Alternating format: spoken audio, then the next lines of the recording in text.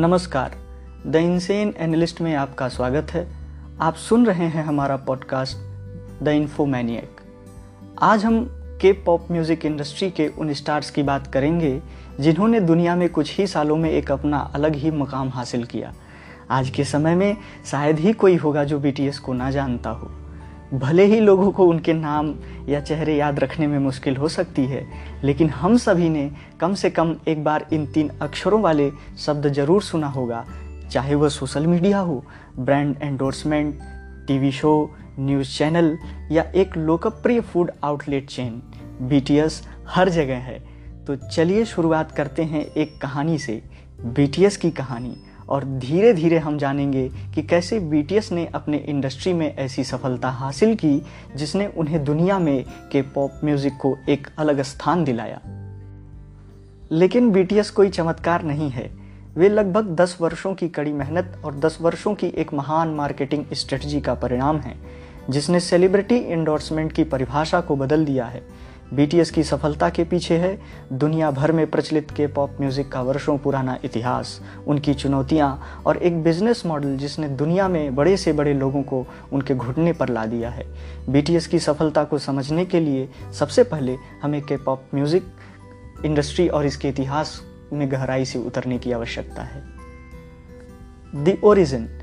चलिए सबसे पहले तो ये जानते हैं कि के पॉप का मतलब क्या है। के पॉप यानी कि कोरियन पॉप कोरियाई संगीत का एक छोटा नाम है जिसमें हिप हॉप, इंस्ट्रूमेंटल, इलेक्ट्रॉनिक जैसे और कोई तरह के संगीत शामिल हैं। के पॉप शब्द का आमतौर पे उपयोग पॉपुलर म्यूजिक को दर्शाने के लिए किया जाता है। पॉपुलर म्यूजिक का अर्थ है वह संगीत जो खासकर युवाओं के बीच में लोकप्रिय हो। जब पश्चिमी यानी कि वेस्टर्न देशों में पॉप म्यूजिक फल फूल रहा था, तब कोरिया एक भीषण उफान से गुजर रहा था। उसी वक्त दुनिया के दूसरे हिस्से यानी कि अमेरिका में पहले कोरियन म्यूजिक बैंड ने अपनी म्यूजिक करियर की शुरुआत की। अमेरिका में उन्हें द किम सिस्टर्स के नाम से जाना जाता था। यूँ तो दुनिया किम सिस्टर्स को पहले कोरियन बैंड के नाम पे याद करती है, जिन्होंने कोरियाई सभ्यता की अंतर्राष्ट्रीय स्तर पर पहचान दिलाई। पर दिलचस्प बात यह है कि किम सिस्टर्स एक कोरियन बैंड तो थी, पर वो पहला के पॉप कोरियन बैंड नहीं थी, क्योंकि द किम सिस्टर ने अपनी पहचान अमेरिकन पॉप संगीत में बनाई। तो फिर के पॉप की शुरुआत किस तरह हुई? चलिए इसके लिए हमें 1990 के दशक में चलते हैं।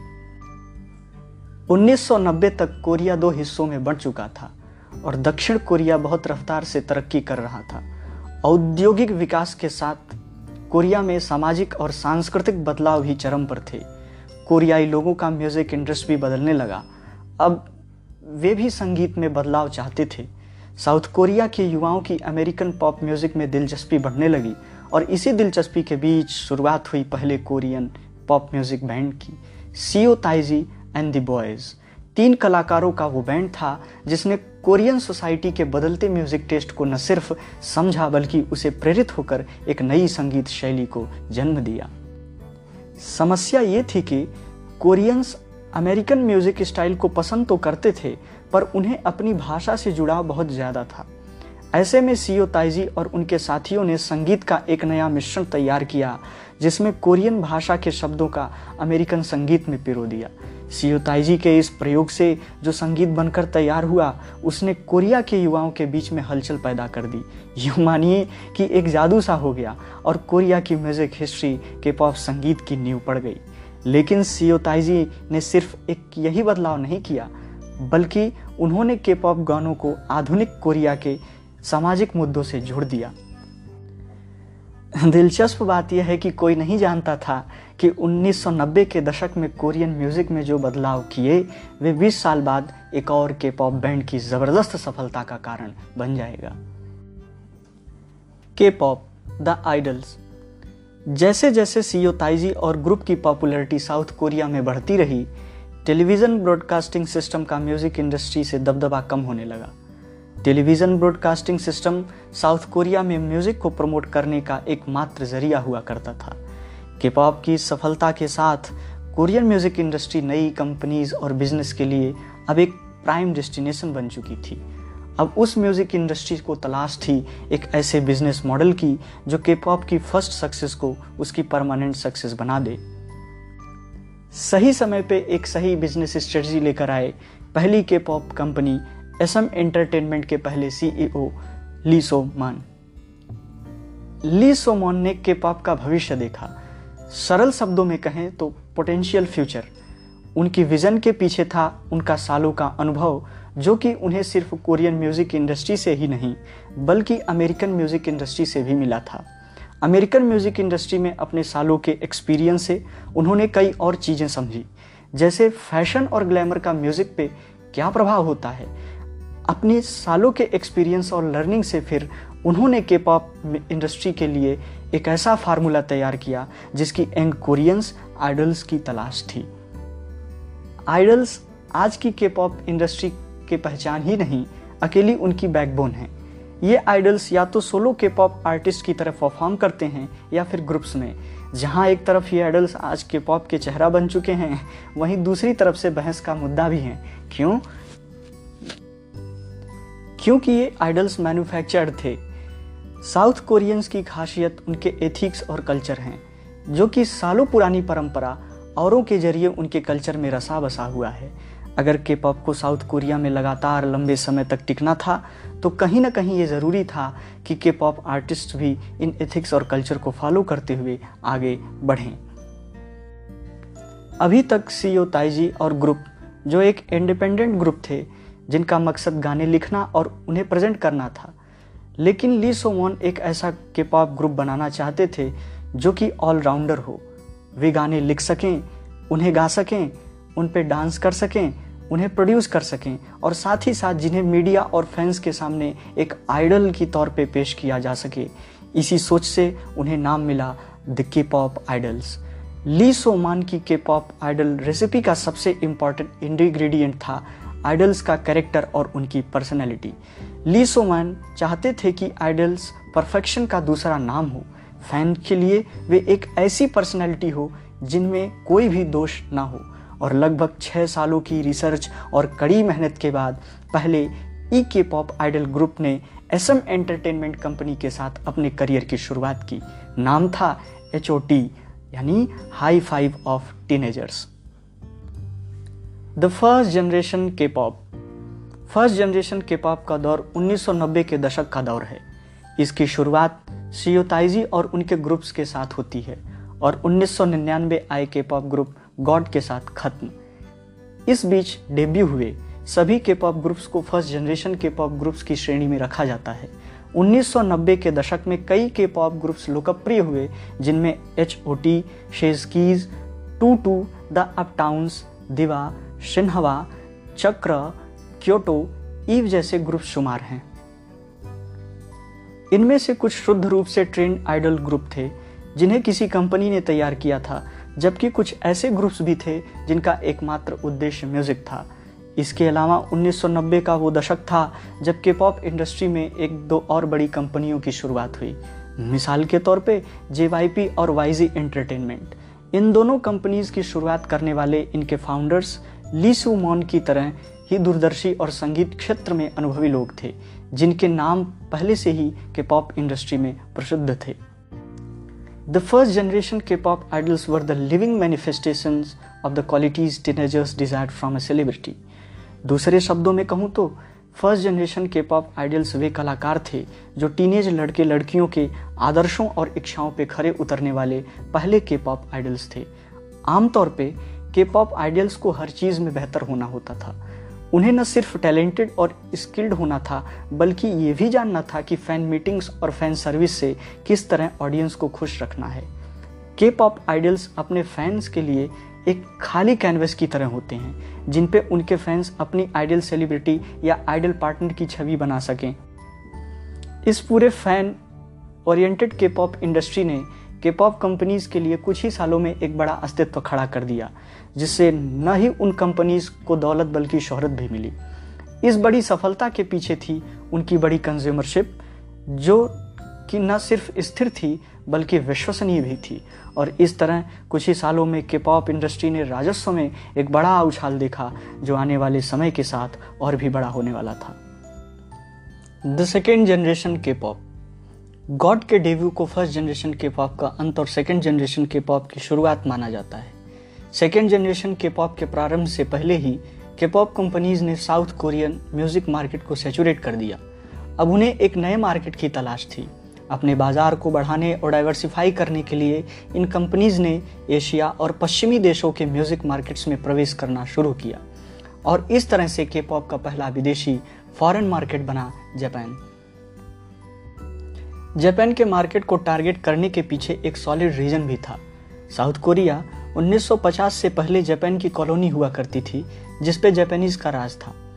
ऐसे में दोनों देशों के कल्चर और ट्रेडिशंस में एक तरह की समानता थी। कोरियंस के लिए जापानीज भाषा में गाने लिखना और उन्हें गाना बाकी किसी भी दूसरी भाषा की तुलना में आसान था। अब जैसे जैसे के पॉप का मार्केट विस्तार करने लगा, आइडल बनने की क्राइटेरिया में एक नई रिक्वायरमेंट जोड़ दी गई जो थी विदेशी भाषा। BOA पहली सोलो के पॉप स्टार थी जिन्होंने साउथ कोरिया के साथ साथ जापान म्यूजिक इंडस्ट्री में भी अपना नाम बनाया और समय के साथ जापान में प्रसिद्ध हुई। उनकी album listen to my heart ने जापान और कोरिया के बीच के सभी ट्रेड बैरियर्स तोड़कर शानदार बिजनेस किया और जापान में उनकी पॉपुलैरिटी के बाद मानो जापान मार्केट के पॉप के लिए हमेशा के लिए खुल गया। BOA की सफलता के पीछे उनकी कंपनी SM एंटरटेनमेंट का भी हाथ था, जहां उन्हें जापानीज, इंग्लिश, नेटिव कोरियन और मैंडरिन चाइनीज जैसी विदेशी भाषाओं में ट्रेनिंग मिली। BOA की साउथ ईस्ट एशियन भाषाओं में एक्सपर्टाइज ने उन्हें ताइवान और सिंगापुर में भी प्रसिद्धि दिलाई। जैसे ही के पॉप ने इंटरनेशनल मार्केट पर ध्यान देना शुरू किया, के पॉप आइडल स्टार बनने और बनाने की प्रक्रिया और भी कठिन और तेज होती चली गई। Second generation K pop stars को अब केवल साउथ कोरिया ही नहीं पूरी दुनिया में प्रसिद्ध होने के लिए तैयार किया जाता था। Big Bang, Shinee, Wonder Girls, TVXQ, Super Junior Kara, Shinee, 2PM कुछ ऐसे के पॉप आइडल ग्रुप्स थे जिन्होंने कम्पिटिटिव इंटरनेशनल मार्केट में अपना हाथ आजमाया। इनमें से वंडर गर्ल्स नाम के एक गर्ल के पॉप ग्रुप को इंटरनेशनल मार्केट में कुछ ही सफलता मिली, पर दुर्भाग्य से वो बहुत अल्पकालिक थी। The breakout of internet. South Korea के विषय में एक दिलचस्प बात यह है कि आज साउथ कोरिया दुनिया का सबसे तेज इंटरनेट कनेक्शन वाला देश है और इसे भी खास बात यह कि जब 2002 तक अमेरिका जैसे विकसित देश में इंटरनेट कनेक्शन केवल 20% लोगों के घर तक पहुंचा था, तब साउथ कोरिया की लगभग पूरी आबादी इंटरनेट कनेक्शन का इस्तेमाल कर रही थी। इस इंटरनेट क्रांति ने साउथ कोरिया की तस्वीर बदल दी, जिसके साथ साथ बदला के पॉप म्यूजिक इंडस्ट्री का भविष्य। 1990 के दशक की आर्थिक विकास के बाद के पॉप म्यूजिक कंपनीज के राजस्व का सबसे बड़ा स्रोत एल्बम सेल हुआ करता था, किंतु इंटरनेट क्रांति के मानी के पॉप कंपनीज के बिजनेस को ठप ही कर दिया। उनकी एल्बम की बिक्री में तेजी से गिरावट आई। अब लोगों के लिए एक छोटी सब्सक्रिप्शन फी देकर ऑनलाइन म्यूजिक सुनना पहले से आसान हो गया था। वे एल्बम खरीदकर अपना पैसा और समय बर्बाद नहीं करना चाहते थे। अपने रेवेन्यूज में आए बड़े नुकसान की भरपाई के लिए अब के पॉप कंपनीज कोई दूसरा रास्ता तलाश में लगी और जल्द ही उन्हें रास्ता भी मिल गया, celebrity endorsements. Celebrity endorsements K pop companies के सारे सवालों का जवाब था। अपने रेवेन्यूज को बचाने के लिए के पॉप कंपनीज ने के पॉप आइडल्स का सहारा लिया। ब्रांड एंडोर्समेंट्स, टीवी और रियलिटी शोज, ड्रामा से लेकर रेडियो शोज, मानो हर मोर्चे पर के पॉप आइडल्स को तैनात कर दिया। इस तरह के पॉप आइडल्स के जरिए कंपनीज ने खूब मुनाफा कमाया। ये तब थर्ड जनरेशन के पॉप थी जिन्होंने एल्बम की लोकप्रियता को दोबारा बहाल किया। 2019 के बाद फैंस के द्वारा हार्ड एल्बम खरीदने की एक चलन सा शुरू हो गया।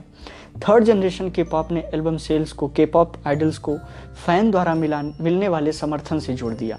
अब एक फैन का प्रमुख और विश्वसनीय होने के लिए एल्बम खरीदना जरूरी हो गया और इसी तरह 2015 तक कोरिया में हार्ड एल्बम की बिक्री में फिर गति पकड़ ली। Third generation K pop, the making of BTS। 2010 के अंत तक के पॉप इंडस्ट्री की आयु 20 वर्ष हो चुकी थी। इन 20 वर्षों में इस इंडस्ट्री ने न केवल बड़े के पॉप सितारों को पहचान दिलाई, साथ ही साथ अपने सिस्टम की खामियों को उजागर भी किया। सबसे बड़ी खामी उभर कर आई के पॉप आइडल्स, क्योंकि के पॉप आइडल्स कंपनीज द्वारा एक कॉन्ट्रैक्ट के तहत ट्रेंड किए जाते थे। ये के पॉप आइडल्स प्लेन परफॉर्मर्स होते थे जो इनकी कंपनी म्यूजिक के माध्यम से इन्हें बेचना चाहती थी। उसे भी बेचते थे, किंतु उसी म्यूजिक पर उन्हें कोई स्वतंत्रता प्राप्त नहीं थी। जिन कॉन्ट्रैक्ट्स के तहत के पॉप आइडल्स कंपनीज के साथ प्रतिबंधित होते हैं, वो कॉन्ट्रैक्ट्स काफ़ी सारी शर्तों और नियमों के साथ आते हैं। के पॉप आइडल्स को कंपनी के लिए कमाई में से एक छोटा सा हिस्सा मिलता है, बाकी बड़ा हिस्सा कंपनी की जेब में जाता है। इन 20 सालों में कई के पॉप आइडल्स आए और गए और इस सिस्टम में बदलाव के लिए आवाज़ भी उठी। बदलाव हुआ और इसके साथ हुआ जन्म बीटीएस का। जब के पॉप इंडस्ट्री में एस्टेब्लिश्ड कंपनीज एक के बाद एक के पॉप ग्रुप लॉन्च करने की होड़ में लगी थीं, तब एक व्यक्ति के पॉप इंडस्ट्री और उसके पीछे की साइकोलॉजी को समझने में व्यस्त था। उस व्यक्ति ने गैंगनम डिस्ट्रिक्ट सियोल में अपने एक छोटे से ऑफिस की शुरुआत की और अपनी 18 सदस्यों की टीम को के पॉप इंडस्ट्री पर रिसर्च करने के लिए तैनात कर दिया। महीनों की चर्चा, मीटिंग्स और अध्ययन के बाद वे के पॉप इंडस्ट्री में आइडल्स ग्रुप बनाने का एक नया फार्मूला लेकर आए। इस व्यक्ति का नाम था Bang Si Hyuk. Bang Si Hyuk के पास JYP एंटरटेनमेंट में बतौर प्रोड्यूसर और कंपोजर काम करने का अनुभव था। JYP एंटरटेनमेंट में उनके कार्यकाल के दौरान उन्होंने अपने काम में कई सफलताएं हासिल की, जिसके कारण उन्हें हिटमैन बैंग का निकनेम भी दिया गया। JYP के साथ एक दशक तक सफलतापूर्वक काम करने के बाद हिटमैन बैंग ने अपने एक्सपीरियंस और नाम के साथ 2005 में अपनी खुद की बिग हिट एंटरटेनमेंट कंपनी शुरू की। लेकिन बिग हिट का सफ़र भी आसान नहीं था। शुरुआत दौर में बिग हिट को के पॉप इंडस्ट्री में स्टेब्लिश करने के लिए बैंग सी ह्यूक को JYP एंटरटेनमेंट के साथ मिलकर काम करना पड़ा। बिग हिट और JYP मिलकर 2PM नाम के एक के पॉप ग्रुप को मैनेज करते थे। के पॉप इंडस्ट्री में 2PM की लोकप्रियता और सफलता से Bang Si Hyuk Big Hit की एक मजबूत नींव रख सके। किंतु 2PM की अल्पकालिक सफलता ने बैंग सी ह्यूक को एक बार फिर सोच में डाल दिया। वे अपनी कंपनी बिग हिट के लिए जो सफलता चाहते थे, उसके लिए बदलाव की ज़रूरत थी। एक ऐसा बदलाव जो उनकी कंपनी को न सिर्फ अपार सफलता दिलाए बल्कि के पॉप दुनिया में भी प्रसिद्धि दिलाए। उनके बदलाव की इस सोच ने उन्हें के पॉप उद्योग से ढांचे पर लाकर खड़ा कर दिया। इस ढांचे में बदलाव के साथ शुरू हुआ BTS का सफ़र। बैंग सी ह्यूक की योजना BTS को एक हिप हॉप रैप ग्रुप बनाने की थी। जब वे पहली बार किम नैमजोन से मिले, किम नैमजोन एक टीनेजर थे जिन्होंने पहली ही मुलाकात में अपनी रैपिंग से बैंग सी ह्यूक का दिल जीत लिया। बैंग सी ह्यूक ने फिर किम नैमजोन को केंद्र में रखकर BTS की संरचना की। मिन योंगी और जंगोसेक इस कारवां में शामिल होने वाले अगले सदस्य बने। पर अचानक बिग हिट ने अपने इरादे बदल दिए। बैंग सी ह्यूक ने डिसाइड किया कि BTS केवल रैपिंग ही नहीं बल्कि वोकल और रैपिंग लाइन वाला एक ट्रेडिशनल ग्रुप होगा। जिसके बाद किम सेयोजिन, जियोन जंगकुक, किम टेह्यूंग और पार्क जेमिन सभी क्रम से BTS में शामिल हुए। आखिर इस बदलाव का कारण क्या था? बैंग सी ह्यूक का कहना है कि वे BTS को संगीत में स्वतंत्रता देना चाहते थे। किंतु बात केवल इतनी ही सी नहीं थी।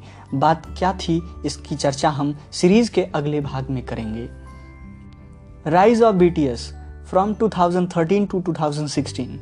Singing, dancing, composing, song writing और बिहेवियरल में 3 साल की कड़ी ट्रेनिंग के बाद BTS ने सफलता की अपनी यात्रा शुरू की। उन्होंने एक ट्रायलॉजी एल्बम के साथ शुरुआत की जिसे 2013 और 2014 में 3 भागों में रिलीज किया गया। BTS का ऑफिशियल डेब्यू 13 जून 2013 को मनाया गया जब उन्होंने पहली बार अपना album too cool for school के लीड सिंगल गाने नो मोर ड्रीम और we are bullet proof part 2 को एमनेट के काउंटडाउन पर परफॉर्म किया। हालांकि एल्बम उनके लिए बहुत बड़ी व्यावसायिक सफलता नहीं थी, लेकिन उनके एकल नो मोर ड्रीम ने बिलबोर्ड वर्ल्ड डिजिटल सॉन्ग्स में अपना स्थान बनाया। BTS ने सितंबर 2013 में अपने स्कूल ट्रायलॉजी का दूसरा भाग लॉन्च किया जो फिर बहुत सफल एल्बम नहीं था। जनवरी 2014 में BTS की ट्रायलॉजी का तीसरा और अंतिम एल्बम लव स्कूल अफेयर्स दक्षिण कोरिया में हिट हुआ, जिसकी 1 लाख एल्बम्स महीनों के भीतर बिक गईं। एल्बम रिलीज होने के 2 महीने बाद गॉन म्यूजिक चार्ट्स में नंबर 1 पर पहुंच गया। 2014 BTS के लिए कोरिया में के पॉप ग्रुप के रूप में अपनी उपस्थिति दर्ज कराने का वर्ष था। उनके अगले एल्बम लॉन्च में वॉर ऑफ हॉर्मोन्स का वर्चस्व था, जो अपने आक्रामक दृश्यों से भरा एक गीत था जो स्कूली बच्चों के रूप में उनके बदलाव को दर्शाता है। 2015 में उनकी संगीत शैली में एक बदलाव आया और BTS ने अपने अगले सभी एल्बम्स को युवाओं के जीवन के इमोशनल पहलू पर अधिक केंद्रित किया। 2015 में उन्होंने अपने album most beautiful moment in life के साथ पहला वर्ल्ड टूर शुरू किया। Most beautiful moment in life young forever मई 2016 में रिलीज हुई उनकी यूथ सीरीज की अंतिम एल्बम थी, जिसने उन्हें मिलन म्यूजिक अवार्ड्स में best album of the year का खिताब दिलाया। बीटीएस के लिए पहली बड़ी उपलब्धि थी जिसने भविष्य में उनकी जबरदस्त सफलता की शुरुआत की। उसी वर्ष बीटीएस ने अक्टूबर में अपनी महत्वाकांक्षी एल्बम विंग्स जारी की। अपनी दिलचस्प सिनेमेटोग्राफी और मीनिंगफुल सॉन्ग्स के साथ विंग्स यूएस बिलबोर्ड चार्ट्स पर अपने 26वें स्थान पर पहुंची, जिसने बीटीएस इतिहास में हाईएस्ट चार्ट रैंकिंग के पॉप ग्रुप बन गया। 2016 के अंत तक बीटीएस ने एमनेट एशियन म्यूजिक अवार्ड्स में artist of the year awards के साथ 2016 को अलविदा कहा और इसके साथ शुरू हुआ बीटीएस की मेगा सक्सेस का इंटरनेशनल सफर। BTS on the top from 2017 to present. BTS ने 2017 की शुरुआत चार्ट ब्लॉकबस्टर स्प्रिंग डे के साथ की, जो उनकी album you never walk alone का लीड सिंगल सॉन्ग है। यह गीत रिकॉर्ड ब्रेकिंग सबसे लंबे समय तक मिलन म्यूजिक पर रहा और बिलबोर्ड बबलिंग अंडर हॉट 100 में 15वें स्थान पर प्रवेश किया। बीटीएस ने 2017 में अपना दूसरा वर्ल्ड टूर शुरू किया, जो नॉर्थ अमेरिका से एशिया तक आयोजित हुआ। बिलबोर्ड म्यूजिक अवार्ड्स के 24th एडिशन ने बीटीएस को 2017 के टॉप सोशल आर्टिस्ट के रूप में घोषित किया। इस घटना ने के पॉप के अब तक के सभी ऐतिहासिक रिकॉर्ड तोड़ दिए। के पॉप इंडस्ट्री के दिग्गज भी अब तक बीटीएस को खालोहा मान चुके थे। इस समय तक म्यूजिक इंडस्ट्री में हर कोई जानता था कि वे मेगा स्टार बनने वाले हैं। इस इंटरनेशनल सक्सेस के बाद अब बीटीएस ने अपना बाजार चुन लिया और यह सिर्फ कोरिया तक ही सीमित नहीं था। चार्ट बस्टर गानों के इंटरनेशनल प्लेटफॉर्म तक पहुंचाने के लिए बीटीएस ने कई वेस्टर्न आर्टिस्ट्स के साथ कोलैबोरेट किया। इन सब के बीच बीटीएस अपने सबसे बड़े social genius album series love yourself को लॉन्च किया। लव योरसेल्फ के 2 प्रमुख गीत डीएनए और माइक ड्रॉप बिलबोर्ड के हॉट 100 में शामिल हुए। साउथ कोरिया और विदेशों में इस एल्बम की लाखों कॉपीज निकलने के साथ ही ये एल्बम मैसिव हिट हो गई। इसके बाद लव योरसेल्फ टीयर का लीड सॉन्ग फेक लव उनके करियर का सबसे बड़ा सफल एल्बम बन गया। ये एल्बम मुख्य रूप से असफल प्रेम और अपने साथ आने वाले इमोशनल लॉस पर केंद्रित है। जैसे ही इन सॉन्ग्स ने इमोशनली जनता को आकर्षित किया, fake love top 10 Billboard song और यूके चार्ट्स में 8वें स्थान पर पहुंच गया। लव योरसेल्फ सीरीज का फाइनल एडिशन 2018 में लव योरसेल्फ आंसर के साथ संपन्न हुआ, जिसने डोमेस्टिक और इंटरनेशनल मार्केट दोनों में बीटीएस की स्थिति को और मजबूत किया। बीटीएस ने दुनिया भर में लाखों टिकट बेचकर और दुनिया के सबसे बड़े स्टेडियम में परफॉर्म करते हुए अपने तीसरे वर्ल्ड टूर की शुरुआत की। फरवरी 2019 में बीटीएस ग्रैमीज में प्रदर्शन करने वाला पहला के पॉप ग्रुप बन गया। साथ ही टाइम मैगजीन में 2019 में बीटीएस को द टॉप 100 में सबसे प्रभावशाली लोगों के रूप में सूचीबद्ध किया। बीटीएस ने अपनी अगली album map of the soul persona lead single song boy with love के साथ लॉन्च किया। एल्बम यूके और ऑस्ट्रेलिया में बेस्ट एल्बम खिताब के साथ नई ऊंचाइयां स्थापित की। 2019 बीटीएस के लिए अचीवमेंट से भरा वर्ष था, क्योंकि साल के अंत में टॉप आर्टिस्ट चार्ट पर 15वें स्थान पर थे। 2020 में बीटीएस ग्रैमी में प्रदर्शन करने वाला पहला कोरियाई समूह बन गया, क्योंकि उन्होंने अपने अगले मैप ऑफ द सोल 7 को दुनिया भर में प्रमोट किया। बिलबोर्ड चार्ट्स पर इस एल्बम की सफलता के साथ बीटीएम द बीटल्स के बाद 4 नंबर 1 एल्बम वाला दूसरा ग्रुप बन गया। बीटीएस ने अगस्त 2020 में अपना पहला इंग्लिश सॉन्ग रिलीज किया, जिसने डोमिनोज गेम की तरह एक के बाद एक बड़ी सभी रिकॉर्ड्स तोड़ दिए। 2020 में बीटीएस ने एक और एल्बम बी को प्रमुख single lead song life goes on के साथ पैंडेमिक और उसके इमोशनल पहलू पर कंपोज और रिलीज किया। 2021 में 63वें वार्षिक ग्रैमी पुरस्कारों में बीटीएस को अपने इंग्लिश सिंगल डायनामाइट के लिए नॉमिनेट किया गया। अप्रैल में वे एक जापानीज सिंगल फिल्म आउट और दूसरा इंग्लिश सिंगल बटर लेकर आए, जिसने रिलीज के 24 घंटों के भीतर मोस्ट विव्ड सॉन्ग के लिए डायनामाइट के पिछले रिकॉर्ड को तोड़ दिया।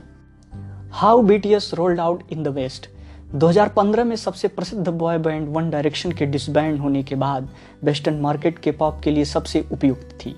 वन डायरेक्शन और द बीटल्स की अमेरिकन मार्केट में सफलता ने बॉय बैंड्स के लिए उनकी दिलचस्पी और उत्सुकता को साबित किया था। 2015 तक समय और स्थिति अनुकूल थी, बस एक बैंड को डेब्यू करना था। लकीली बिग हिट उस समय बीटीएस के लिए एक अल्टरनेटिव मार्केट की तलाश कर रहा था एक ऐसा मार्केट जिस तक पहले कभी के पॉप नहीं पहुंचा था। इसलिए बिग हिट 2014 में अमेरिकन हसल लाइफ नाम के एक रियलिटी शो के लिए BTS मेंबर को अमेरिका ले जाया गया, जिसमें अमेरिकन रैपर्स के अंडर उन्हें ट्रेनिंग दी गई। शो के 2 उद्देश्य थे। पहला, मेंबर को हिप हॉप म्यूजिक के अमेरिकन स्टाइल में ट्रेंड करना, और दूसरा, उन्हें एक बड़े उद्देश्य के लिए तैयार करना। अपने डेब्यू के 1 वर्ष के बाद BTS ने अपना पहला वर्ल्ड टूर नॉर्थ अमेरिका से ऑस्ट्रेलिया तक परफॉर्म किया, जिसका नाम था द रेड बुलेट टूर।